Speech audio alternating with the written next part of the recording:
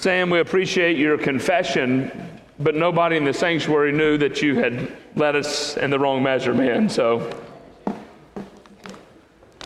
I'd like to encourage you to take your copy of God's Word and turn with me to the book of Exodus. Exodus chapter 12. Hello, Miss Ella. Exodus chapter 12, as we continue to make our way through this narrative of God's deliverance of His people.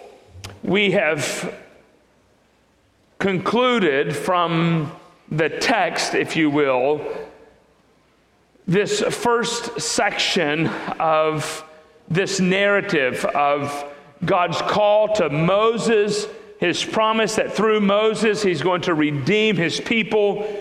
We've seen the rebellion of Pharaoh, promises that have not been fulfilled.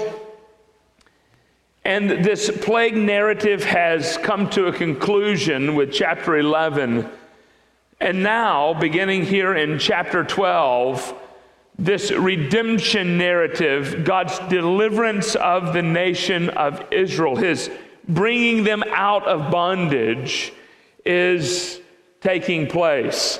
And of course, that narrative begins with what we understand to be this 10th plague. It ends with the plagues. And here in this text of Scripture, we have come to understand this narrative as the Passover. Now, in just a few weeks, as Christians, we're going to celebrate what? Resurrection Day. Easter, okay. Some of you might know that there's a connection between Easter and Passover, right? Okay, just a brief time out. This does not count against my minutes for the sermon, okay? You guys know that we lay out sermon text months and months and months and months in advance. I only wish that I was smart enough to have constructed the flow of sermons in such a way that we would begin the Passover narrative right before Easter and conclude the Passover narrative right after Easter. I wasn't smart enough to construct that, though. I do, however, find it very interesting that we're going to spend the next several weeks looking at this very important theological foundation for what you and I come to understand as Jesus, our Passover lamb, who was sacrificed on our behalf. And so here in Exodus chapter 12, we learn from this text of Scripture that God supernaturally delivers His people from enslavement as they follow Him by faith. God supernaturally delivers His people from enslavement as they follow Him by faith. Here in this first movement of this narrative in Exodus chapter 12, verses 1 through 6, we see God reminding the nation of Israel that they need a Savior. You understand that Moses is writing the text of Scripture not during the march to freedom. Moses is writing this text following their freedom, and he's using this text as a reminder to the nation of Israel, to the people of God, that they needed redemption. They needed delivering from their enslavement to Pharaoh in Egypt. Listen at the word of the Lord, Exodus chapter 12, verses 1 through 6. And the Lord said to Moses and Aaron in the land of Egypt, "This month shall be for you the beginning of months. It shall be the first month of the year for you. Tell all the congregation of Israel that on the 10th day of this month, every man shall take a lamb according to their father's house, a lamb for a household. And if the household is too small for a lamb, then he and his nearest neighbor shall take according to the number of persons, according to what each can eat, you shall make your count for your lamb. And your lamb shall be without blemish, a male, a year old. You may take it from the sheep or from the goats, and you shall keep it until the 14th day of this month, when the entire assembly of the congregation of Israel shall kill their lambs at twilight. If you're ancient Israel and you're in the middle of this narrative, perhaps you are wondering exactly what God's purpose in setting forth what seems to be some type of new event that seems to be celebratory in nature. Whatever it is going to be, it's going to be such that it's going to set for the nation of Israel the way in which they live their lives, the flow of their lives. It's going to control their lives. It's going to be the start of their calendar.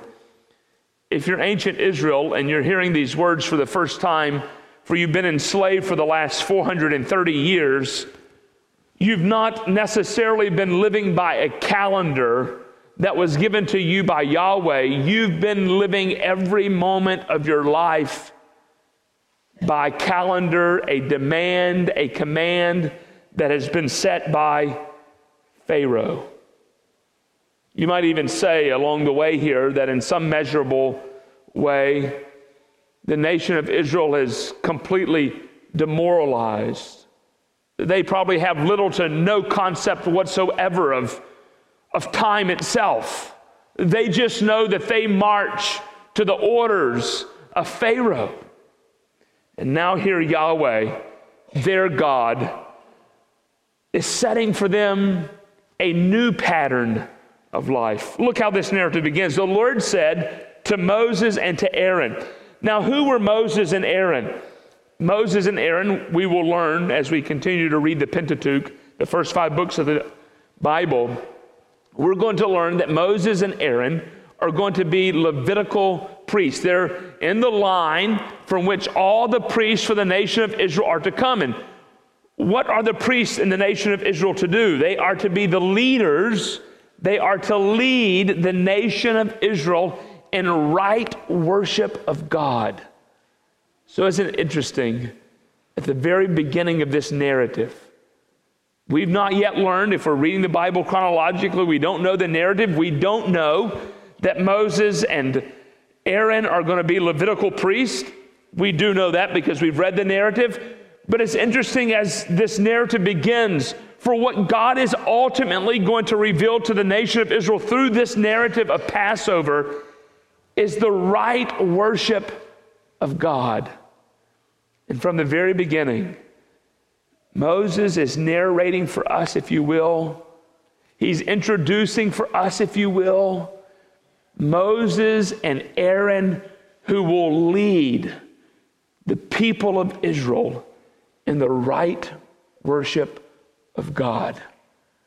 And notice the importance of this right worship of God. As I noted just a few moments ago, it's going to control the very narrative, the very flow of the nation of Israel's life from here on out.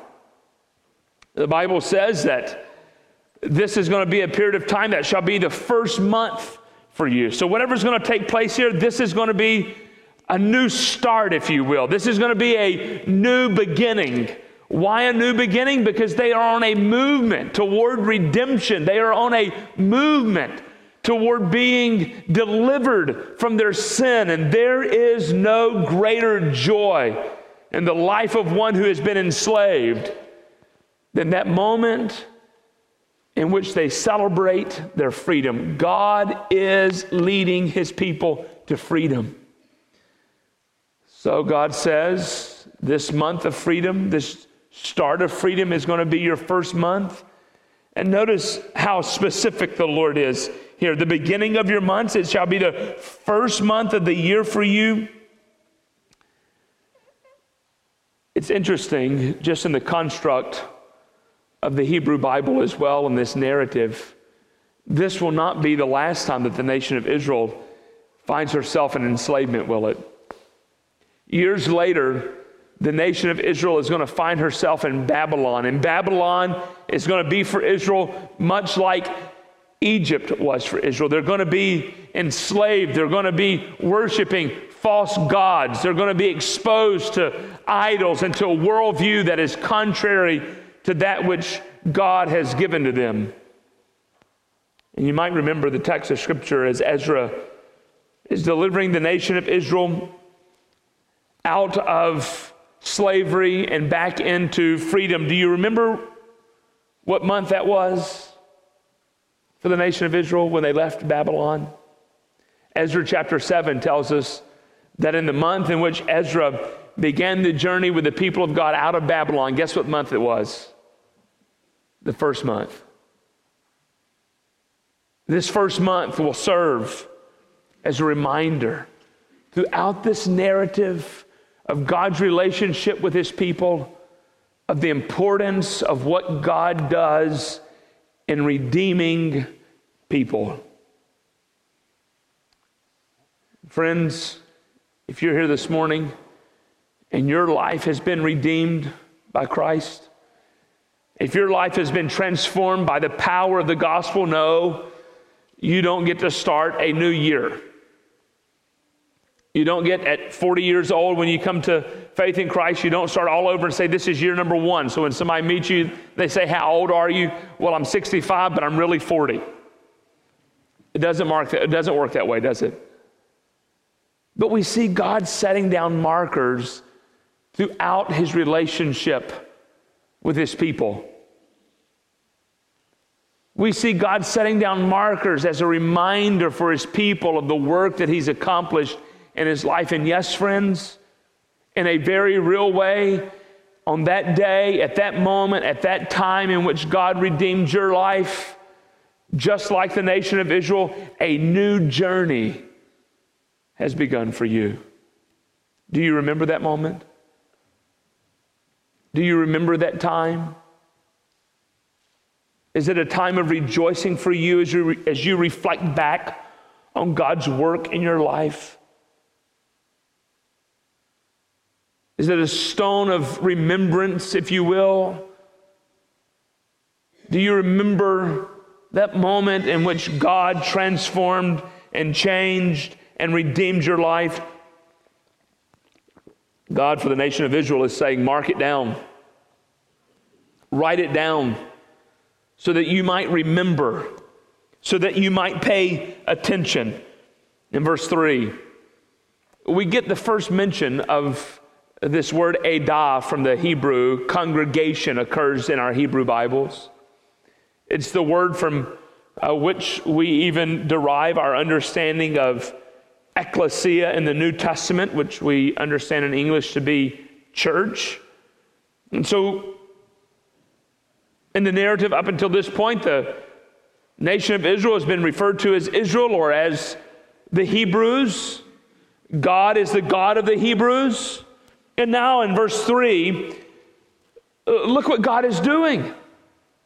When God is bringing his people together, when he's providing them redemption, what does he do? He places them into groups of people that worship God. He places them in this congregation. And not only is the calendar going to be a regular reminder for what God has done for them, but every time the nation of Israel gathers in this congregation, it will be a reminder of the salvation that God has provided for them. And friends, so too is it for you and me when we gather as the people of God, when we gather as the church, when we gather as the redeemed. This moment is designed by our Creator to be a reminder to you and me of exactly what God has done for us. It's a moment of rejoicing. It's a moment of remembering. It's a moment of confessing. It's a moment of being encouraged in our faith and our hope with the Lord Jesus Christ. Tell all the congregation of Israel. Now, how large is the nation of Israel at this point in the narrative, you think? You can answer. What do you think?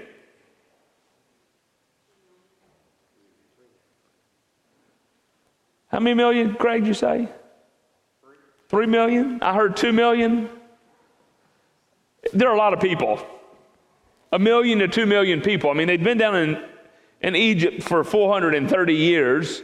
We remember the narrative from the very beginning of Exodus. In Exodus chapter 1, do you remember how the narrative begins? The children of Israel were to do what?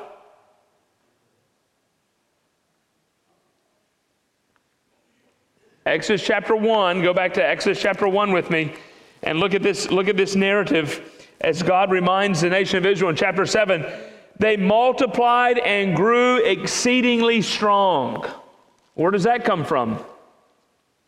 It comes from Genesis, and we see it repeated several times in Genesis. It's one of the reasons, as we turn the page from the death of Joseph into the narrative of Exodus, that we know God is ultimately controlling the narrative in his people. We're seeing that God's command to his people to be fruitful and multiply is continuing. Nothing can stop God's promises to his people, Moses is telling us. So we come here to Exodus chapter 12. There's 1 to 2 million people. There are large gatherings. So the Bible says that Moses gathered all the congregation.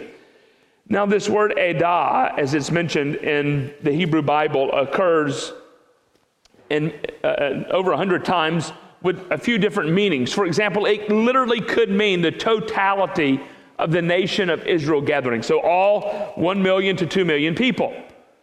Have you ever tried to talk without amplification to 1 million people? Give it a try. It could also mean just the males of a certain age as being the entire gathering or congregation of the nation of Israel. It could also be a reference to the gathering of those who were tasked with overseeing the various collection or tribes of people with inside the nation of Israel. So perhaps what's taking place here is Moses has gathered together these several thousand leaders with inside this group of people to tell them exactly what God has told them so that they collectively can prepare the people to rightly obey and respond to God. The congregation of Israel, they're going to meet on the 10th day of that first month. And when they meet on that 10th day of the first month, they're to make a selection. They're to make a selection of a male goat or lamb. If some of you are reading certain translations, it might say kid, but we have tended in our English language to say lamb.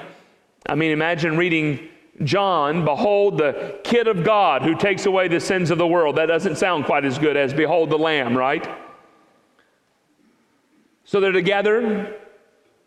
This lamb or this goat that is perfect without any blemish.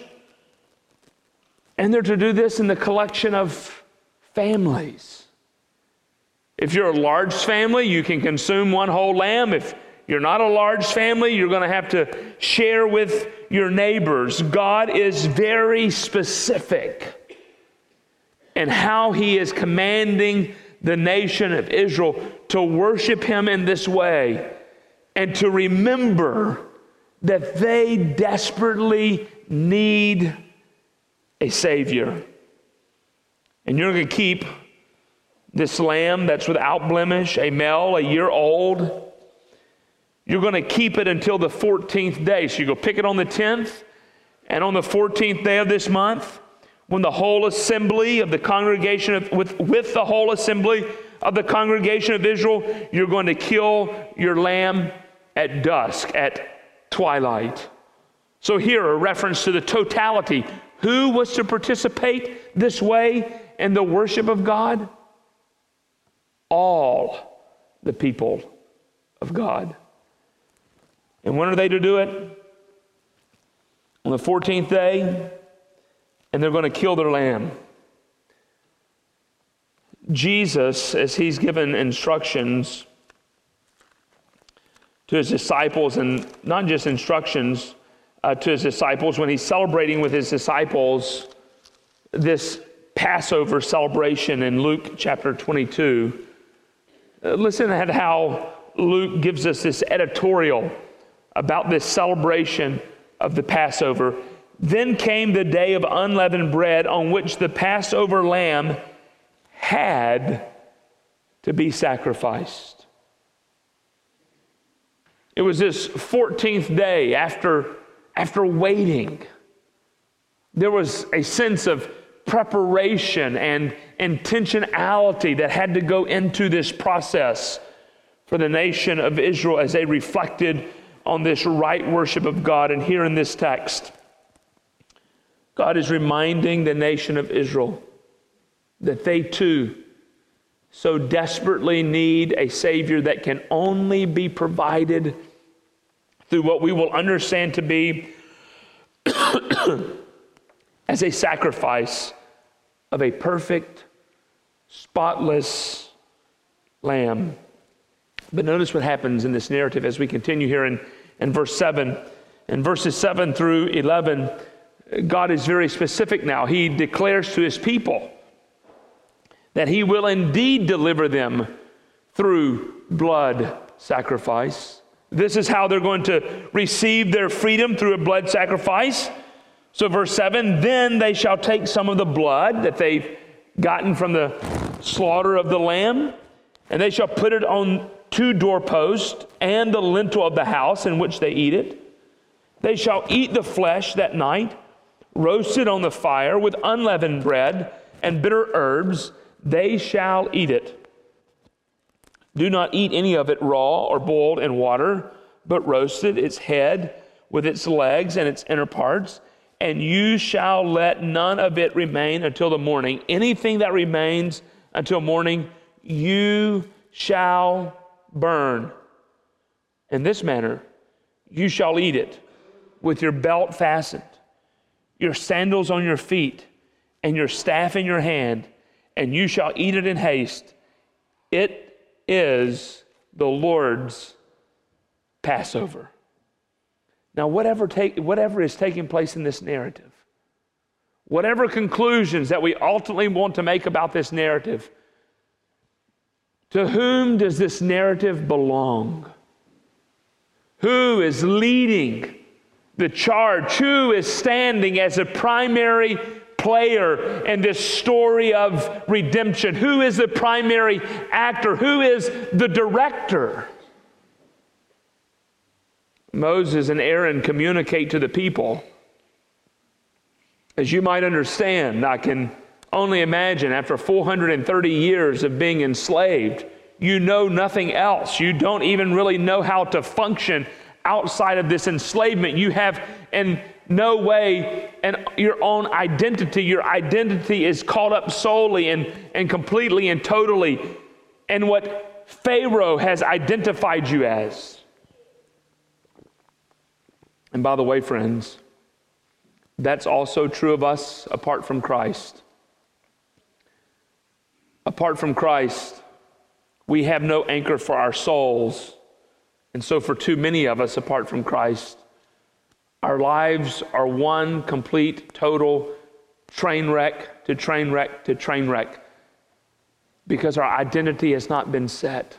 We're constantly seeking the approval of another, or we're allowing the world or the system of the world, the ideology of the world to identify exactly who we are, and we're not allowing God. And this is the problem for the nation of Israel. Pharaoh has identified them, and here in this text, God is saying, no, I'm now completely, totally in control. And in case you miss it, whatever is going to be taking place here, this is the Lord's Passover. And see, friends, because it is the Lord's, because He's the creator of the heavens and the earth, because He's the one who has made you and made me, He and He alone has the right to set the trajectory of what it means to find salvation. I don't get to set that. The nation of Israel didn't get to set that. They don't get to control the narrative. They don't even get to control when the narrative is going to take place. It's going to be in the first month in which you celebrate it. This is when it's going to happen. This Passover belongs to the Lord. And aren't you thankful that not only in the Old Testament, but even now, God is very specific in how He communicates to you and me how we're to worship Him and how we are to be made right with Him. See, friends, God has set the standard and the means through which and by which you and I find this same redemption. For the nation of Israel, it was through the sacrifice of a spotless, perfect, young lamb or goat.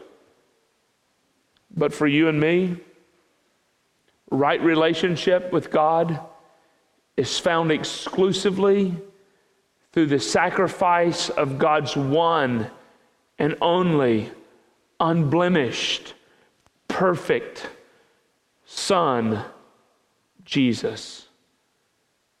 And Jesus, bearing the wrath of God upon Calvary's cross, sheds his blood for you and for me. And the Bible gives us the means or the path through which you and I have that blood applied to our hearts. For the nation of Israel, the Bible says that they would have to take that blood and they would have to mark it on the 2 doorposts and over the lintel.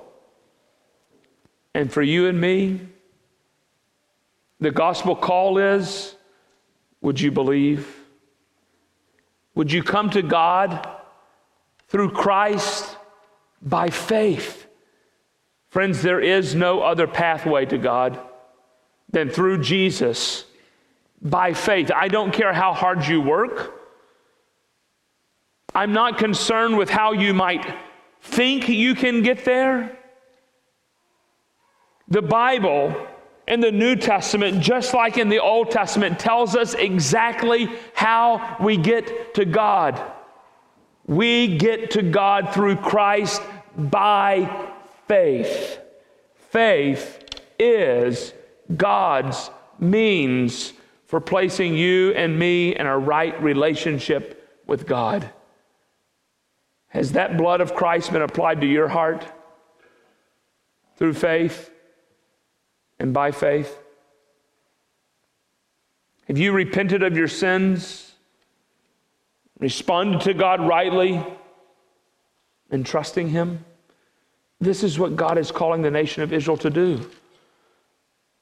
Apply the blood from the sacrifice so that you might find deliverance. But notice in this narrative, not everyone will find deliverance. Not everyone is going to find right relationship with God. Look at verse 12. We learn from this text that God is going to judge Pharaoh and Egypt for rejecting His word. And likewise, friends, God will reject all who reject His word. For I will pass through the land of Egypt that night, and I will strike all the firstborn in the land of Egypt, both man and beast, and on the gods of Egypt I will execute judgment. I am Yahweh.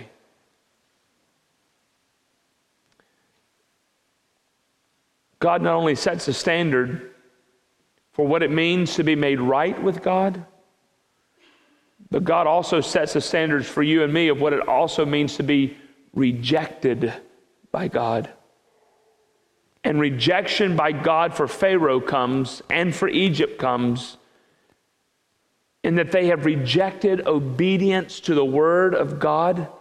They have pledged their lives in obedience to these false, dead, worthless idols, to an ideology, to a worldview that provides no salvation. And look what God says. It's not only a statement against Pharaoh's life, it's not only a statement against Egypt's life. God is saying, I'm going to completely, totally destroy the entire worldview and construction upon which the nation of Egypt's worldview has been constructed. God is not living His life in competition with other deities, seeking to have war, and whoever happens to win that battle can claim supremacy. No, God reigns supreme. And here, God completely, totally destroys, rejects, judges Pharaoh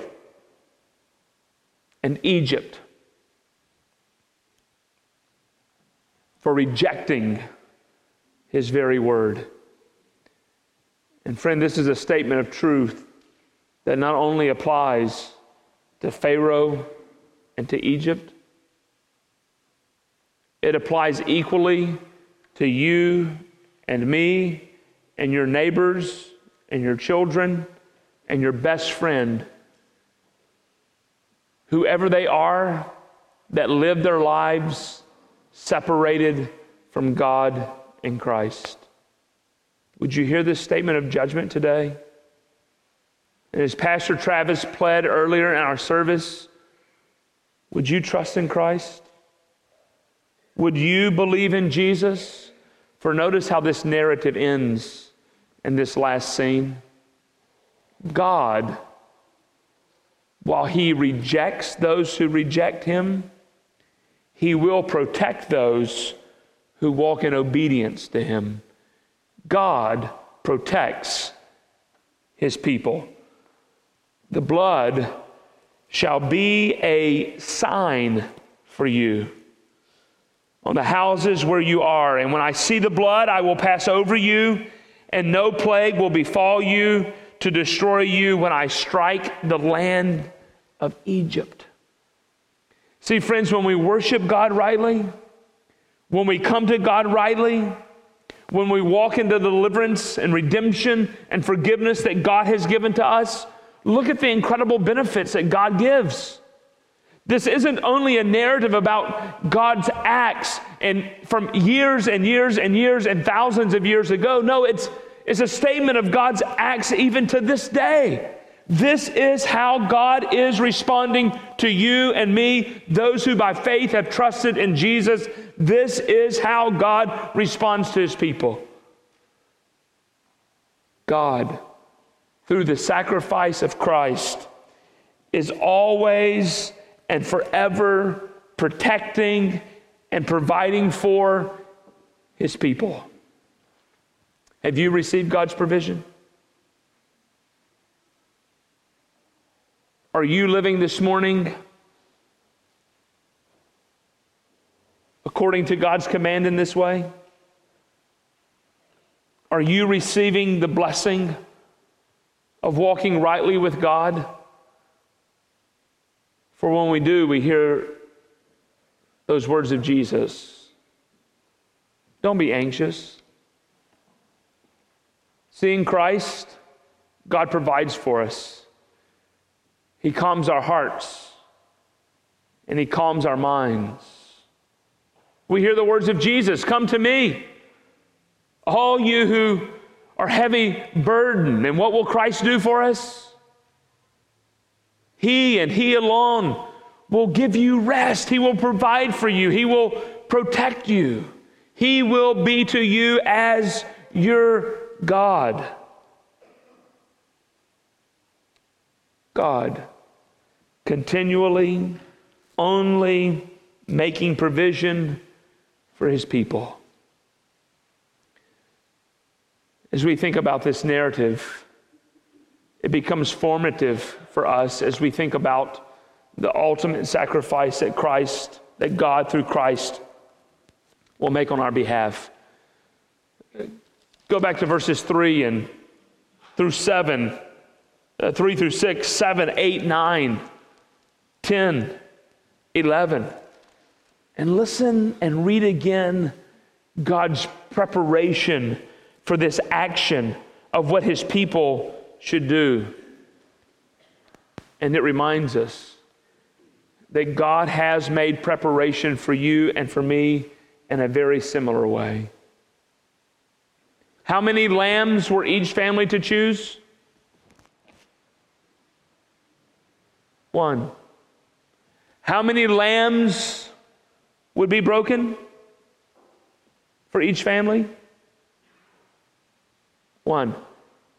How many lambs would be given for unity, for right relationship with God? One. This narrative, friends, sets the pattern for you and for me and what we are to be looking for in a Messiah. And friends, God has provided that one perfectly prepared sacrifice for you and for me. And that one sacrifice, Jesus gave his one body for you and me, and that one body was broken for you and me, and that one body broken for you and for me placed us into one body, the body of Christ, through which we have unity and communion with one another. There is no other sacrifice than the sacrifice of Jesus that has accomplished that on our behalf. And what type of sacrifice was Jesus? Look back to verse 5 in your Bibles of Exodus chapter 5. What type of sacrifice was required? A lamb without what? Blemish. Listen at Peter as he reflects upon the person of Christ in 1 Peter chapter 18. Knowing that you were ransomed from your futile ways inherited from your forefathers, not with perishable things such as silver or gold, but with the precious blood of Christ, like that of a lamb, without blemish or spot. Why would Jesus have to be one who had an impeccable journey or life? Why would Jesus have to be one without sin, who could not sin? So that he could be that perfect sacrifice on your behalf and on my behalf. What was the purpose for God's judgment? Do you remember that phrase back in verse 12? For I will judge all the gods of Egypt. Friends, as we think about this text, there's not only been one perfect preparation and sacrifice made, we also learn from this text of Scripture that one of God's means of judgment is evangelism. What was God's intention with the nation of Israel and the nation of Egypt? We've already seen this communicated. I'm not going to go back through the 10 passages that we've looked at already in this narrative. 10, 11, 12 times we've seen God say that he wants the nation of Israel to know that he's God, but he also wants the nation of Egypt to know that he is God. And sometimes we look at this concept of judgment and we seek to erase this idea of judgment, thinking that wrath is not a way to appeal to the world. Nobody wants to follow that Jesus. But friends, if you erase the judgment of God, you erase the very foundation upon which the necessity of redemption is required.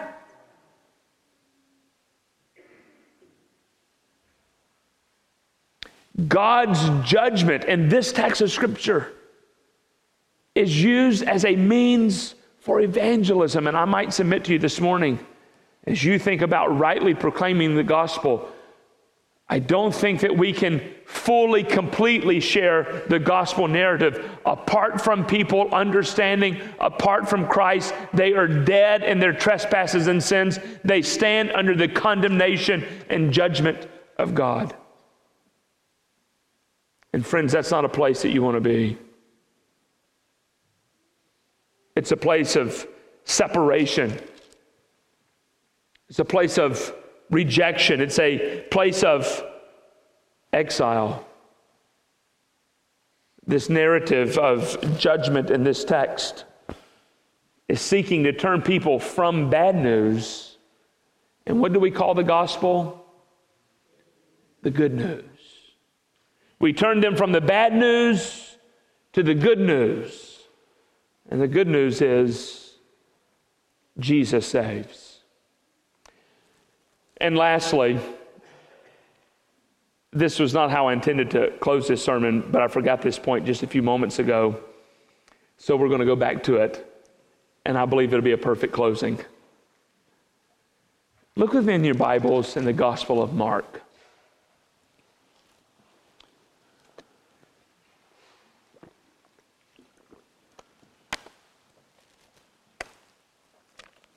Mark chapter 6.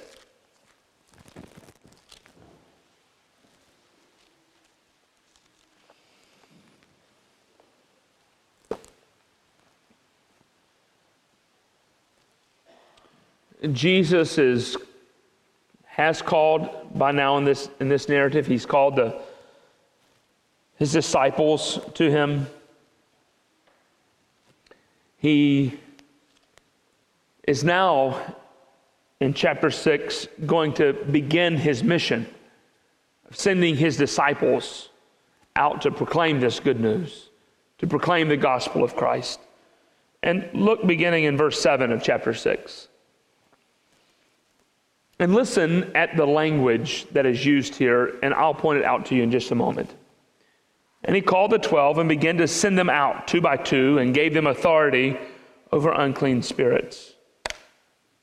He charged them to, notice, take nothing for their journey except a staff, no bread, no bag, no money in their belts, wear sandals, and not put on 2 tunics. And he said, whenever you enter a house, stay there until you depart from there. And if any place will not receive you, and they will not listen to you when you leave, shake off the dust that is on your feet as testimony against them.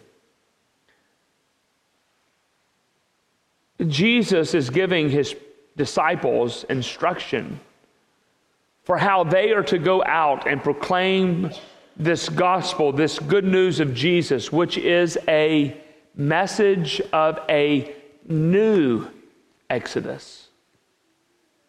And look at the paradigm. Are they to do this mission with all of this baggage holding them down? The narrative, much like the narrative in Exodus, seems to be communicating, just like in the narrative in Exodus, they're to have little with them. Why? There's a sense of urgency. There's a sense of which they're being compelled to go out. There's a sense in which God doesn't want them to be tied back to the nation of Egypt. They need to be ready to go as God commanded. And look at what God is doing when he gives his mission of proclaiming the new Exodus to his disciples. Take little with you. Be prepared. Be ready. Why? You're going to take the message of the new Exodus to those who are enslaved. And friends, I might propose to you this morning that the greatest enslavement in all of human history is our enslavement to sin and rejection of God. And look at the preparation God gives his disciples as he makes them ready to proclaim this new Passover, this new Exodus, Jesus. Let's pray. Father, we thank you for the grace that you have extended to us through Jesus.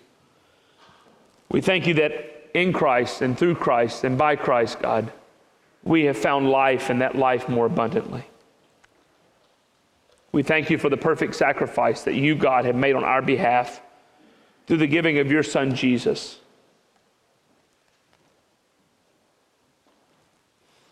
Would you take a few moments, friend, where you're seated today and reflect upon the preaching of God's word?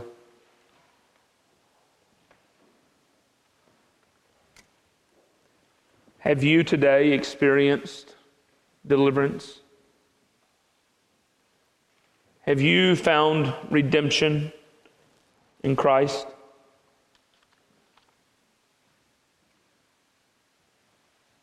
Have you prepared your heart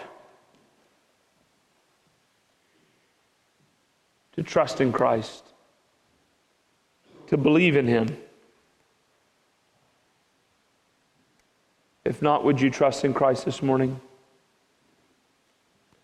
Perhaps you're here today as a believer, and we read this text together and we see God's faithfulness to His people. We see the way in which God protects His people. And perhaps you've been at a moment in your life in which you've questioned the goodness and the kindness of God. Would you be reminded this morning of this truth? Would you celebrate this truth? Would you, where you're seated this morning, thank God for this truth?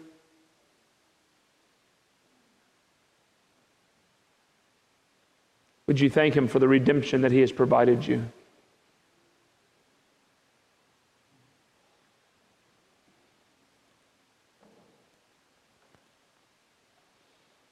In just a few moments, we're going to stand and collectively respond to the preaching of God's Word by declaring this truth: great is thy faithfulness. As we sing, friends, if you have questions about what it means to trust in Christ, myself and Pastor Travis will be standing down front. We would be glad to share with you how you can trust in Christ. Perhaps you're here today and you'd like for one of us to pray with you. That indeed your life would be lived on a daily basis, aware of God's salvation, that you would trust in God's provision for you, that your faith would be enriched and deepened. As we sing, we would delight in shepherding your hearts by praying for you. And thirdly, perhaps God has placed upon your heart that this is a congregation in which you need to be connected to live out your life on mission with God. This would be an opportunity for you to express your faith and being part of Woodlawn Baptist.